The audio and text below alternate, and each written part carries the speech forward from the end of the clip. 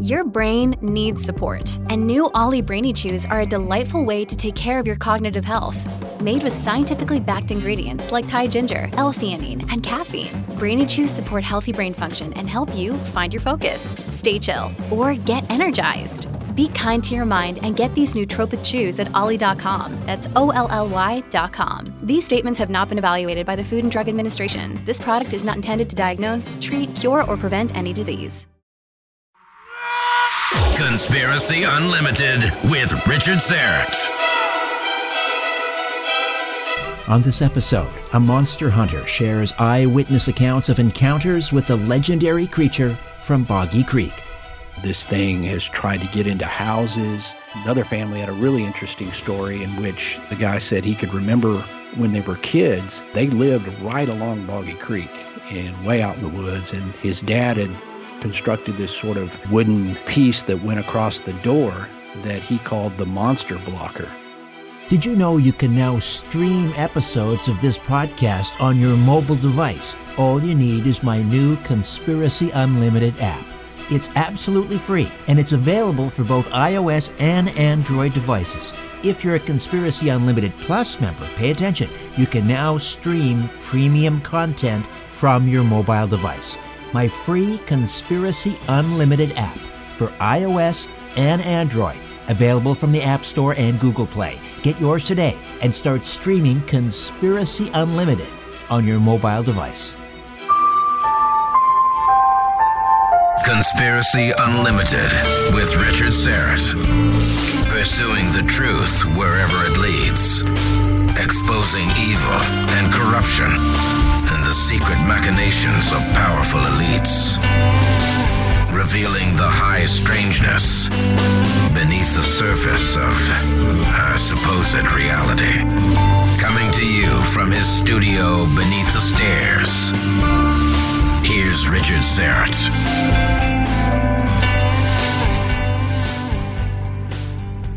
Welcome to your Wednesday. Lyle Blackburn is here to discuss the monster of Boggy Creek and other sinister swamp creatures. He's a native Texan known for his work in writing, music, film, and cryptid research. He's the author of several acclaimed books, including The Beast of Boggy Creek and Lizard Man, whose subject matter reflects his lifelong fascination with legends and sighting reports of unknown creatures. Lyle is also the founder of the rock band Ghoul Town, a columnist for the horror magazine Rue Morgue, and narrator, co-producer of documentary films including The Mothman of Point Pleasant and Boggy Creek Monster. He's a frequent guest speaker at cryptozoology conferences around the country and has appeared on numerous TV shows such as Monsters and Mysteries in America, Strange Evidence, and Finding Bigfoot. His latest book is called Boggy Creek Casebook, Fouke Monster Encounters 1908 to Present, featuring nearly 90 credible eyewitness encounters with the legendary Boggy Creek Monster of Fouke, Arkansas, of course made famous by the Legend of Boggy Creek movie of the 1970s. Hey Lyle, welcome back to Conspiracy Unlimited. How are you? I'm good. Thanks for having me. My pleasure. So you're in Dallas, and when I think of Texas, I don't necessarily think of swamps.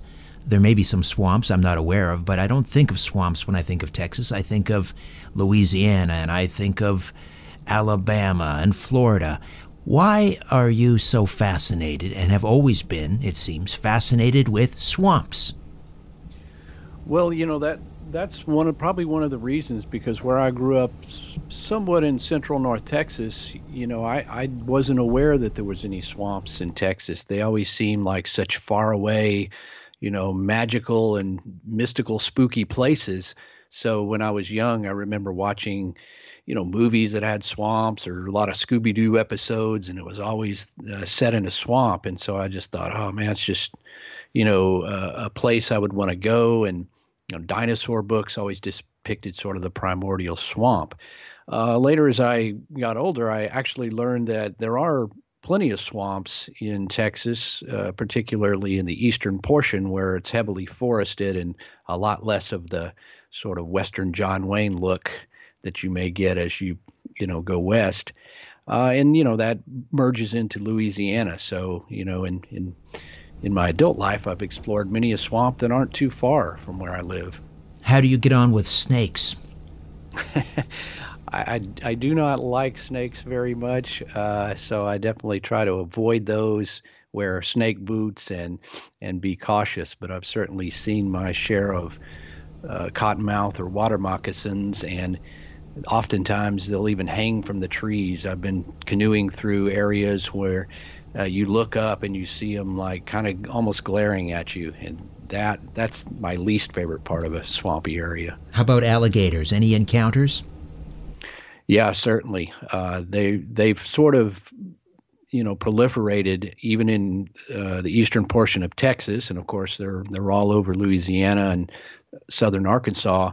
And I've been paddling by where a good 12-footer has been sort of going alongside the boat, and at those points I sort of keep my arms and hands inside the the canoe area, but so far so good. But alligators and snakes are not your primary concern in terms of your research, of course. Those would be more sinister creatures. And, of course, you've written about Sinister Swamps, Monsters and Mysteries from the Mire. That came out last year. But your most recent work is the Boggy Creek Casebook. Of course, the Boggy Creek monster, perhaps the most famous of all swamp creatures in the Americas. For those not familiar with what's been happening down in Arkansas, I guess since around the 1940s, maybe before, give us a thumbnail sketch of the legend of Boggy Creek. Well, the case is set in southwestern Arkansas in a little town called Fouke. And early on, there were sightings of a creature that was, in general, a Bigfoot-like thing, 7 foot tall, covered in hair, walked upright, sort of ape-like, sort of wild man. And those stories were made famous by a movie called The Legend of Boggy Creek, which was released in 1972 and was a huge phenomenon in the 70s. And that sort of was one of the catalysts for a lot of guys who are in the field of cryptozoology or paranormal, saw that movie and were inspired to do Bigfoot research. And of course, it inspired me because it was a lot closer to Texas than, say, the Pacific Northwest, where, a lot of the early Bigfoot stories were coming out of. And so in modern times, the legend of Boggy Creek has sort of stood out as one of the, most well-known southern Sasquatch cases. And being that it is also set in sort of a murky bottomland swampy area, it sort of had all the ingredients for me to do a lot of research over the years as far as the history of the sightings, the making of the movie, and the sightings that have continued today. And so with the Boggy Creek Casebook, I sort of compiled a chronological details of all the sightings that I've investigated or that were on record with newspapers and the movie and things like that in sort of one thing, because as I've done Bigfoot conferences and things, everybody, comes up and asks about the legend of Boggy Creek. So it's kind of been my favorite and premier case that I sort of return to every once in a while as I write other books or do films. It's sort of the main one. Right. In this new book, the Boggy Creek Casebook features nearly 90 credible eyewitness encounters with the Boggy Creek monster. Can you share maybe one of the more recent sightings and an eyewitness account? Certainly. There's been quite a few, recently. And, in one of the cases, there were a couple of women who, grew up in the town, and, people who live there kind of have their views. Some of them, don't put much stock in it, or if like anyone, if they haven't seen it themselves, they're not quite sure whether to believe. But these two women about a year ago were driving south of Fouke, where the Sulphur River bottoms begin, and it was close to dusk, evening time, and suddenly they saw a figure come out of the woods and run across this old Highway 71, right, pretty close in front of their car, and they saw it run down another street that runs to the side north of a place called McKinney Bayou. And of course, they're trying to process what they see. They're alarmed by this, and it's running upright. They said it was, obviously covered in hair. It looked like an animal and not like somebody in a costume or anything like that. It moved fluidly, and they continued to drive as it ran to the right because they were just too frightened to stop at the moment. But of course, several seconds later, realized, wow, we maybe this would be the only time we see this thing. We should turn around. They turned around and then went down the other side street and did not see it again. But this is one of those cases where by literally seeing something themselves, it transformed their whole concept of the possibility of this Fouke monster or Boggy Creek monster actually living in the Sulphur River bottoms. And these are, like many of the witnesses I've interviewed are very credible, just average citizens. They're not out looking for Bigfoot even. They were just someone who was in the, well, I think it's the right place at the right time, but depending on how they viewed the frightening encounter, they were there to see it in person. And the Boggy Creek monster, is it always described in the same manner? Tall, 7 feet tall, red hair, 3 toes? In general, there's some varying degrees of, people describing the color from being very dark black to brownish to reddish. And then the height has varied. I interviewed a woman in 2014 who had a quite startling encounter one day north of the Sulphur River bottoms when she was driving out at 10:30 a.m. a few days before Thanksgiving. And she was driving up this is just a county road way out in the woods, and she realized she forgot something, so she stopped and kind of did a 3-point turnaround to head back the other way. And she looked up, and there was this thing standing in the road. It was upright, covered in hair, but she said it was about 5 feet tall. And at first thought it was maybe a kid playing a prank, but as she sat there, she said, I could see the hair moving. It just sort of looked at me, and I looked at it. And when she told me about this, she was kind of confused. She said, well, I know it was only about 5 feet tall. I said, well, it only makes sense. If these things are real, if there's a population, they have to grow up. There's going to be juveniles. So occasionally you do get these reports where it's not 7 feet tall, but that kind of adds credibility in my opinion, because it's not like people are describing an archetype. They're actually describing a creature that could vary in color and vary in height and, general description. You say that the encounters actually go back to 1908 in the casebook, and most sort of, well, if you look on Wikipedia, for example, they talk about the Boggy Creek monster, the initial sightings being around the 1940s. But talk to me about the earliest sightings in 1908.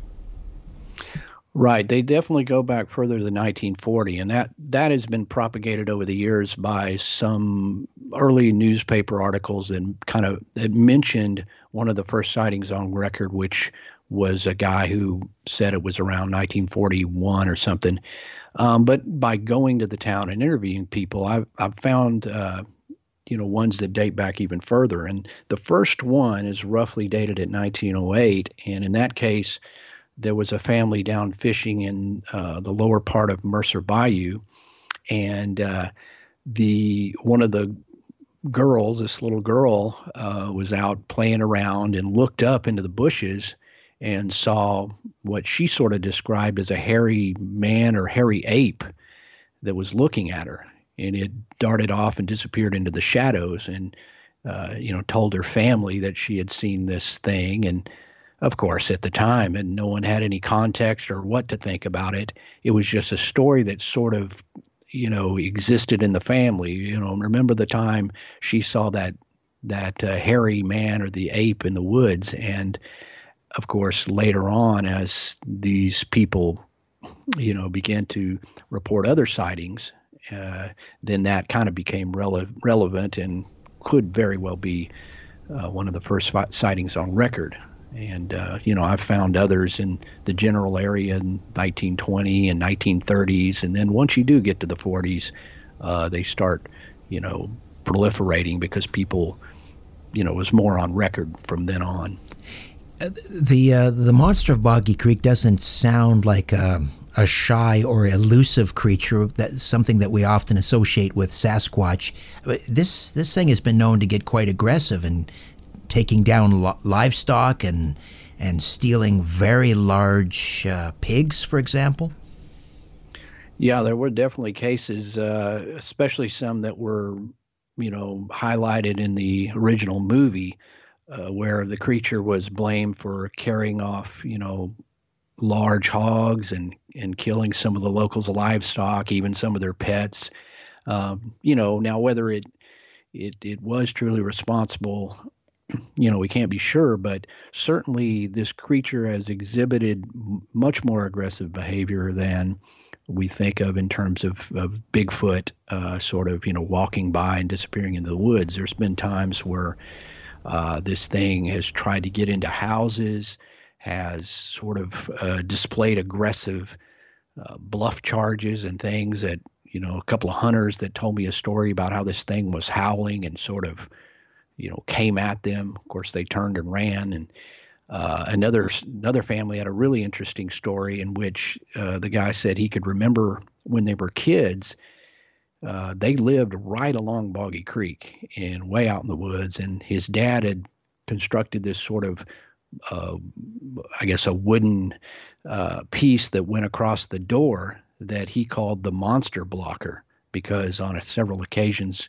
he believed the creature had tried to get in the house. So I'm sure those kids were scared to death, and especially if you had to have this monster blocker up to keep the door secure. So, those kind of proliferated to give the Boggy Creek monster, as well as the Southern Sasquatch, sort of an aggressive reputation.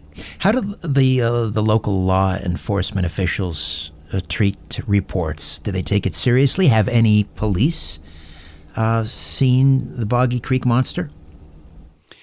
They take it fairly seriously, and they especially did back in the 70s when this was making a lot of news and a lot of people were coming to town.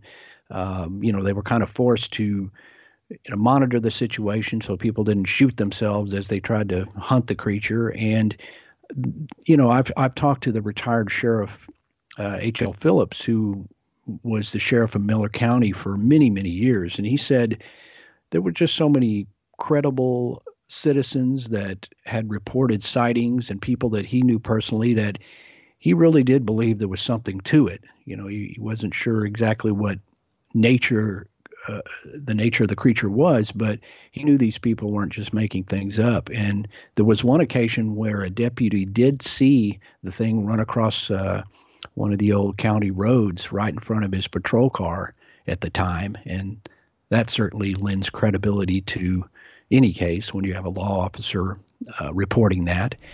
And since then, if you go talk to the game wardens or the Miller County deputies or the local police, they don't just laugh you off. They'll discuss the topic, and they may or may not believe it or what have you, but there's certainly a sense down there that something's going on, and they're not going to completely dismiss it. And have you seen any credible physical evidence, plaster casts of footprints, or photographic evidence or video evidence? What have you seen? I've seen some casts of footprints that people have taken over the years. Some of those being the, reputed three-toed tracks, but also some of those have been more of a standard five-toed Bigfoot configuration. And those tracks do look pretty good. And I've, in some cases, talked at length with the person who found them and feel like that it was a credible discovery. I myself have I found what almost to me looked like a three-toed track. It was definitely a track of something, and it was kind of submerged in a bit of a puddle in a trail that went in the woods. I'm just kind of lucky to have even seen it, and it was just the one track because on either side it was very grassy with leaves, so there was really only one clear track, and it appeared to be kind of the classic three-toed track. And that kind of keeps me on the trail. And I've seen other varied tracks that have been found by others, and there's really been no credible photos. I've seen a couple, but I didn't really think that they were photos of the creature. There was something there, and there's been no video of the Fouke monster that I've ever seen. So we've basically got a few footprints and a lot of anecdotal accounts at this point. What about scat or hair samples? Yeah, there's been a few times that people have, said they found something or showed me pictures and hair samples, but I've never been able to get a hold of anything that was, worthy to be sent off for analysis. And, because sometimes people tell you about this in retrospect. Oh, we found this big clump of hair where we heard these howls, or we found footprints. And I'm like, well, where is the hair? Like, oh, it just sort of slips through the fingers. But, I've kind of got my feelers out now. And people, I think that if they did find anything at this point that looked promising, at least I would be able to get on it quicker and have a chance of, finding something that could be analyzed. And have the people of Fouke, Arkansas, embraced the Boggy Creek monster the way, let's say, the people of Point Pleasant, West Virginia, have embraced the Mothman? Yeah, they definitely have. I think, over the years, they've kind of had a love-hate thing with the creature, and part of that was just because, especially with that movie, it just brought lots of yahoos down there poking around and, with a 12-pack and a shotgun, roaming and getting on private property, and the kind of snide news reports and things, so that they really didn't want to have much to do with it. But when I went down there and was researching and wrote my first book, The Beast of Boggy Creek, as I went forth, I was able to write a book that was just looking at the case in a serious manner, and it brought some new attention to it. And then shows like Finding Bigfoot that started coming on about a decade ago did pieces where they gave a lot of respect to it and said, hey, this is an Americana story. This is one of the most famous Bigfoot cases. It's something that inspired so many of us. And then I think a lot of the townsfolk saw, well, we do have a really cool thing going on here. And since then, there's a place called the Monster Mart that has transformed from just a mere convenience store into this sort of, it's basically a museum, and there's souvenirs there now, kind of like what you'd find in Point Pleasant. And there's even been quite a few Fouke Monster festivals, Boggy Creek festivals that sort of, bring in Bigfoot speakers and play up on the history of it. And so by that, I think it's really developed a lot further as far as it's something like the Mothman Festival, where people, are proud of their local legends.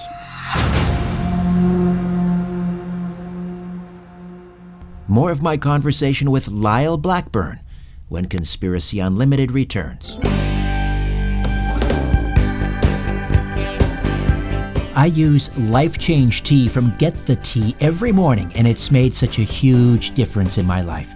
Buy a 1-year supply of super strength Life Change Tea and start feeling rejuvenated right now. Life Change Tea is not the same tea you buy in a store off the shelf. Life Change Tea from Get the Tea has 8 powerful herbs blended together to maximize your health. This tea is specially formulated to help cleanse your kidneys, liver, colon, and blood, all at once. The colon is one of the most ignored organs in the human body. The faster that waste is eliminated from the body, the less time that waste sits in our intestines, spreading toxins to our bloodstream. The benefits of this product go way beyond what I've listed here. Do your research and start your day with a cool, refreshing 16-ounce glass of super strength Life Change tea. It's non-GMO, organic, caffeine-free, and again, not available in any store. Use the code UNLIMITED and all your orders ship for free. So go on, get your tea from getthetea.com. These statements have not been evaluated by the FDA. This product is not intended to treat, cure, or diagnose any disease. If you have a medical concern, please contact your healthcare provider. As you're staring up at the night sky, ever wonder who's staring back? No, me either. But I guess you better say it because of Richard, he's all wrapped up in this stuff. Conspiracy Unlimited with Richard Syrett. Lyle Blackburn, the author of Boggy Creek Casebook, is here. So the Boggy Creek monster, especially the three toes and the red hair in some accounts, sounds an awful lot like Momo, another creature that you've studied, the Missouri monster. Do you think they may be in fact from the same family or the same, genus or whatever it is? Right.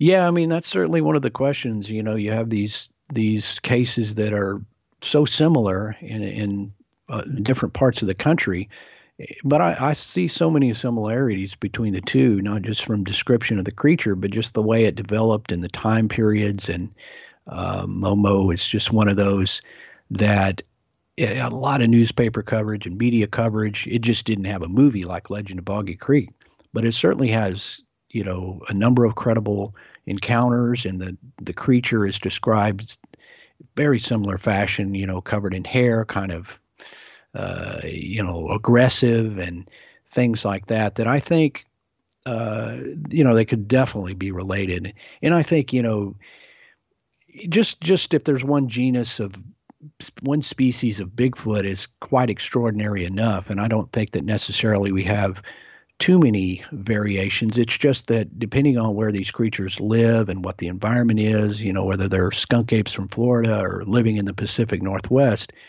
like any animals, there's variation due to the environment and adaptations for the particular terrain. So I think while, there are different descriptions and configurations, I think they're probably very similar, at least cousins of the same family tree. So let's talk about your affiliation with Small Town Monsters. You've done a lot of narration for their films. I think an upcoming one will be your seventh. This is it's called The Howl of the Rougarou. We can talk about that creature that sounds like a dog man, but tell me about Small Town Monsters.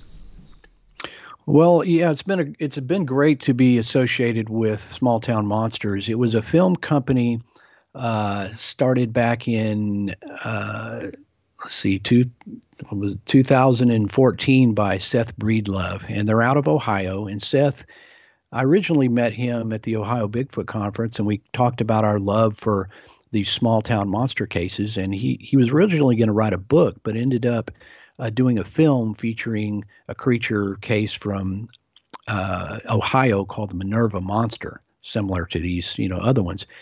And his approach was great. He just sort of let the witnesses tell the story, and told the history, and beautiful cinematography. When they did their third film, Boggy Creek Monster, naturally he reached out to me to be involved in that. And by way of my own research, and I got on board with that, and I narrated it, and I'm in the movie. And that turned out to be kind of a good collaboration. People loved the narration and sort of my input on it. So we continued that in our next film, which was The Mothman of Point Pleasant, and have continued that in most of their films since. And each one has, gotten better and better, and those have been quite well received over the years. And so the newest one will be The Howl of the Rougarou, in which we're going to look into cases of this sort of werewolves, if you will, this sort of Cajun folklore and sightings of a creature that in cryptozoology we would call a dogman. And, it's an exciting one, and part of this Southern Monsters theme that we've done with several of the movies, going to these really kind of either famous or well-known in local areas, interview the witnesses, talk to historians, and present that as these are our modern day monsters. These are the cases that people are still fascinated with, and let's look at what could be behind these stories and these legends. So let's talk about the Rougarou, because there are some who believe it is just some previously unknown animal, an actual biological creature, and then there are others who believe that the Rougarou may have some supernatural aspect to it, almost like the traditional story of the werewolf. So tell me a little bit about the Rougarou and what you think it might be.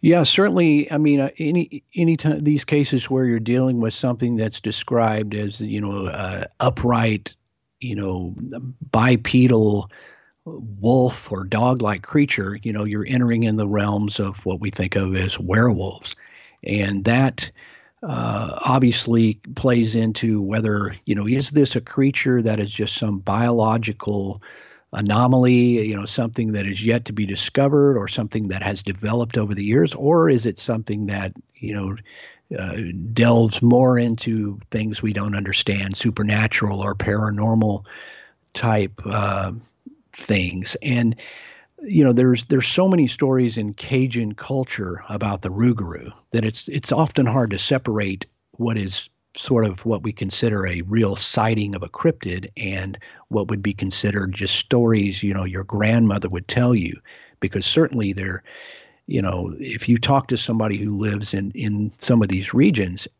everybody heard stories from their grandparents and on that would say watch out for the Rougarou, don't go in the woods. It was almost like their own Bigfoot. But when you start sort of separating that with some people who say, look, I literally saw what I think is one of these things, it was a hairy dog-like looking thing that, was walking in the woods, then you start to say, well, maybe that is why these stories developed. People saw something down there in those bayous. And, certainly when you talk about Louisiana and the terrain, it's very rugged and hard to get into some of those places, and they're very primordial. They still are like they were, when people first moved to this country. So who knows what could be living down there? And certainly the Rougarou is a fascinating topic, and our sort of fascination with werewolf lore and the what is the possibility that there could be anything that's a true lycanthrope plays into this story of the Rougarou. Does it sound familiar to the Beast of Bray Road is that Elkhorn, Wisconsin, and some of the other dogmen sightings in places like Michigan? Absolutely, yeah. These are the descriptions of the creature are very similar. The reactions people have when they see it are very similar.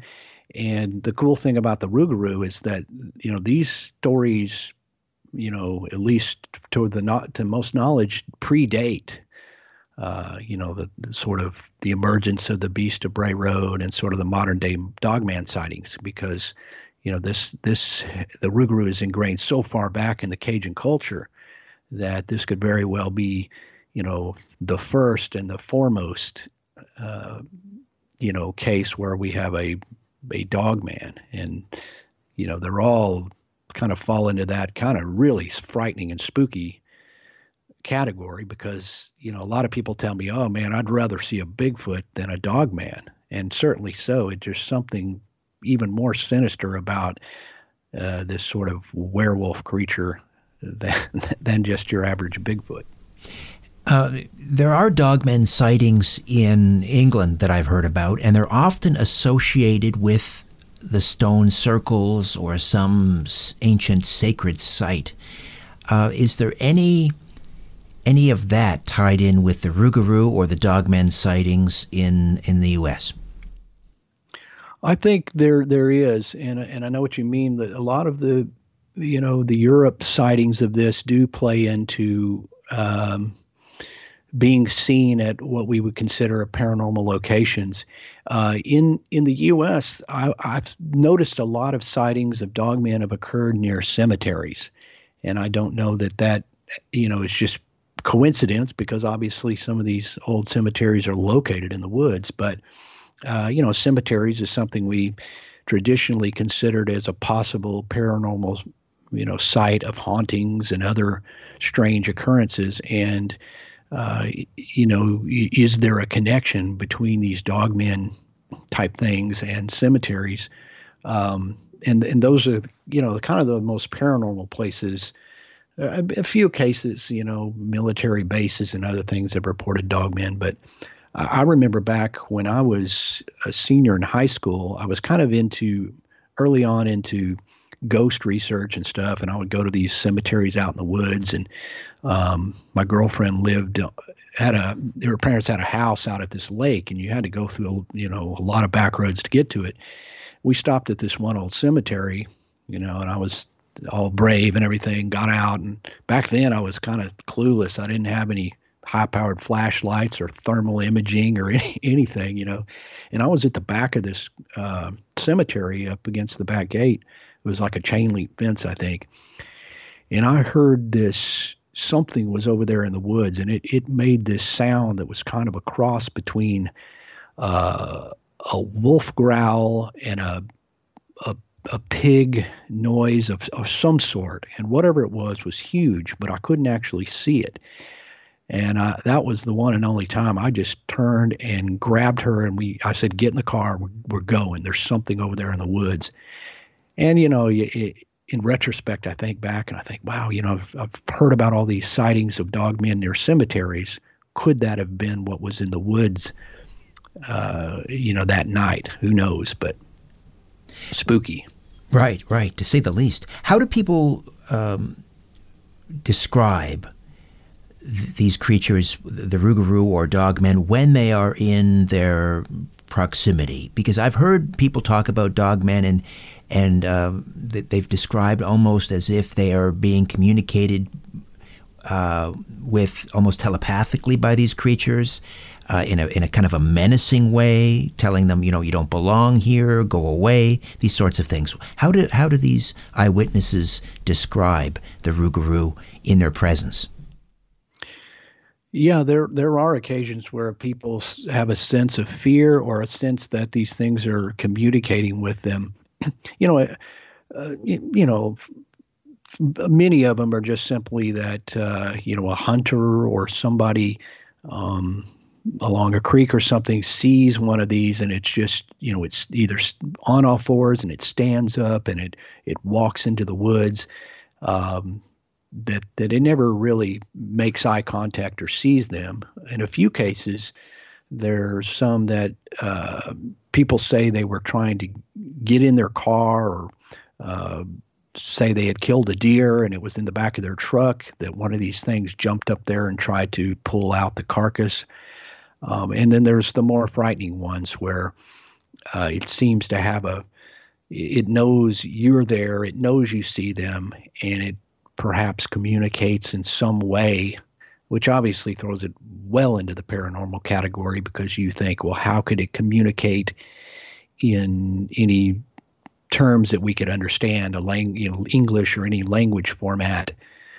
Just goes into that realm of, what the heck could this even be? If it is communicating, it's certainly frightening, and it's certainly something that is kind of goes back to the if you look at old drawings and things from, hundreds of years ago, they always depict these kind of werewolf creatures in the woods. So I think we've always had a fear of those, and that could have come from encounters with these things over the years. Would you be comfortable actually trying to, when I say hunt, what I mean, to get a sighting, to get up close, to get to get evidence, or are you more comfortable just writing about them? Well, I guess in a way, I think that if I could see one, I could write, something even more from a first person account of seeing it. So I think I would have to take the risk, and I don't, in some ways I don't fear it too much, other than there's been those few times when you're out in the woods and you think, wait a minute, what the hell am I doing?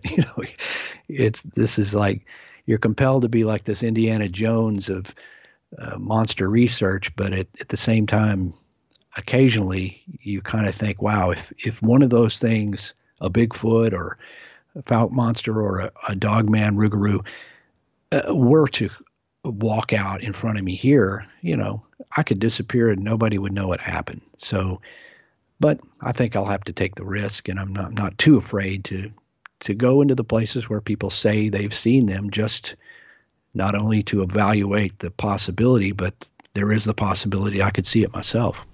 Any updates on the Lizard Man? This harkens back to I think your first book, or certainly one of your first books, the true story of the Bishopville monster. Any updates?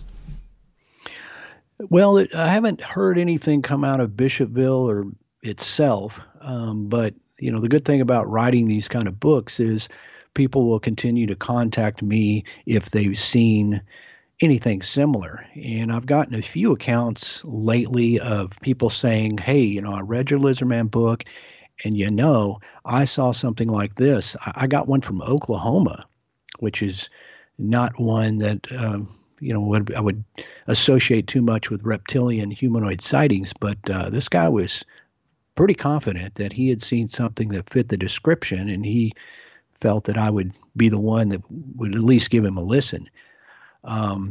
So those kind of accounts kind of keep adding to the subject matter, while Bishopville itself sort of is just sort of still in that case was sort of a capsule in time and occurred, and since then, the creature presumably had moved on, but that doesn't mean that there aren't others out there in other places that are similar to that. So how do people screen the films from Small Town Monsters, 7 of which you've narrated, including the latest, The Howl of the Rougarou? How do we see them? The best venue is probably Amazon Prime Video. And all the films are on there, and they're distributed in other various platforms. So you could look at those. iTunes Movies has them, Vimeo, but you can hit smalltownmonsters.com, and it'll kind of give you the rundown of what there is. Or you could search Lyle Blackburn on Amazon, and those will also come up. And many of those are just streaming free at this point on Amazon Prime. And of course, Howl the Rougarou will debut later this year and be in similar streaming platforms. And Small Town Monsters, didn't they launch a crowdfunding campaign recently? Yes. One of the cool things about Small Town Monsters, and something that Seth established early on, was that in order to have the freedom to create the movies the way he and the rest of us, enjoy doing, without interference from TV networks or film executives, no one else, is to actually get, the fans to crowdfund, whether that's just pre-ordering a DVD or actually becoming an executive producer or something higher level. And it's been amazing, the response over the years of people wanting to be involved in the making these films, which attests to, the popularity of them. So each year, Small Town Monsters launches these Kickstarter crowdfunding, and everybody pitches in. So we recently launched the one which is going to fund Howl of the Rougarou, as well as some other series ones that he does, On the Trail of UFOs, On the Trail of Bigfoot, which are all just self-funded. I mean, the Small Town Monsters crew is about 10 people, and it's great because we can make the type of films that we would want to see without interference. So if you want to, you can search on Kickstarter for Small Town Monsters and see the latest Kickstarter if you want to be involved and check out what we got going. And in addition, of course, we have your many books, The Lizard Man, The Beast of Boggy Creek, Beyond Boggy Creek, Momo, Sinister Swamps, and the latest Boggy Creek Casebook. How do we get a copy?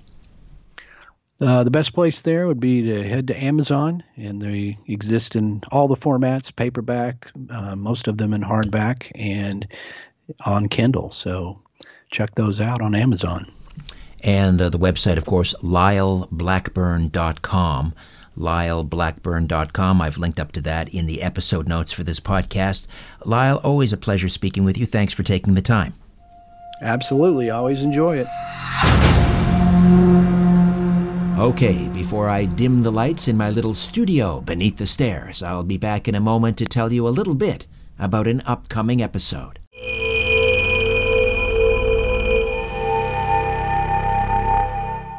If you're a fan of this podcast, or my weekly radio program, The Conspiracy Show, or my YouTube channel, Strange Planet, I hope you'll consider becoming an official donor.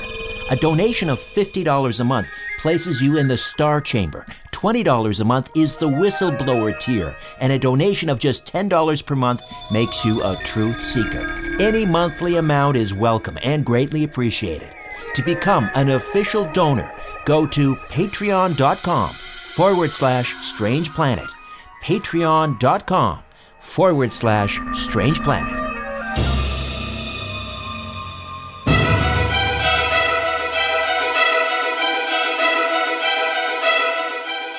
Coming up next time, a former high-powered executive leaves that world behind to research Tesla mathematics and sacred geometry, and ends up unlocking the ancient secrets to healing using light, color, and sound. What if we had an egg shape? And what if we use sacred geometry? And what if we use the golden mean ratio? What if we deliver the music with the phi ratio relationship, and the lights would be specific colors, so that, some people don't just need the whole rainbow color spectrum, they just need these different colors. And what if we could just tune the music so that they just needed drumming, or they just needed piano, and those wave bubbles, those sound bubbles would just be immersed in this experience.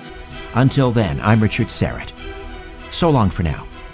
A new Conspiracy Unlimited with Richard Serrett drops every Monday, Wednesday, and Friday at conspiracyunlimitedpodcast.com. Blow your mind. That is all for now. Oh, and remember to share and give a 5-star review, because we have huge egos and need love. We're like cats. We need constant petting.